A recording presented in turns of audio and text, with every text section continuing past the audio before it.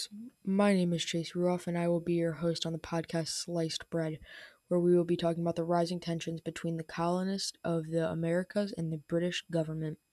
On this episode, we will be talking about the Sugar Act. Our first question that came in today is, what is one thing that someone might see or smell if they are living through the Sugar Act?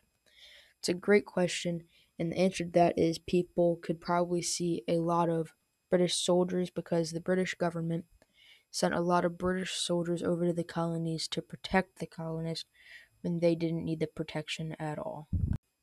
And the second question that we received today is, where am I recording my podcast? The answer to that question is, I'm recording my podcast in the basement of a bar in the Boston area. Our third question that we received today is, what year is the event, the Sugar Act, occurring at? And the year that the Sugar Act started was 1764. I also believe that we should start chanting and continue saying the phrase and almost use it as a life motto, the phrase no taxation without representation, because the British government should not tell us what taxes we should pay if we don't even have a say in our government, or that we don't have a say in whether we have to pay these taxes or how these taxes were created. I also believe that we should boycott basically anything that comes in to the American colonies from Britain, especially their sugar, since they're trying to tax us on something that we don't have a say in.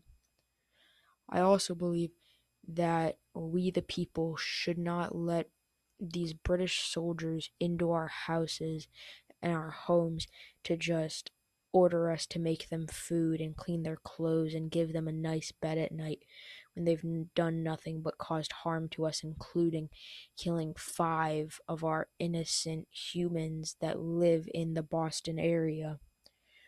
Also, I feel like, why shouldn't we just recreate the Boston Tea Party again? What is it going to do besides cause the British government harm? How they have caused our colonies harm, and they haven't done anything good but harm when they say that they send us soldiers to protect us.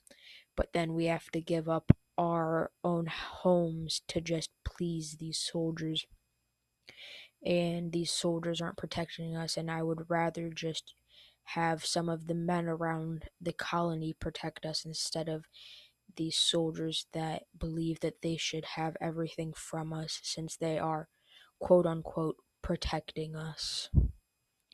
And folks, that was our first episode of Sliced Bread, where we talked about the Sugar Act, and I hope you have a nice night.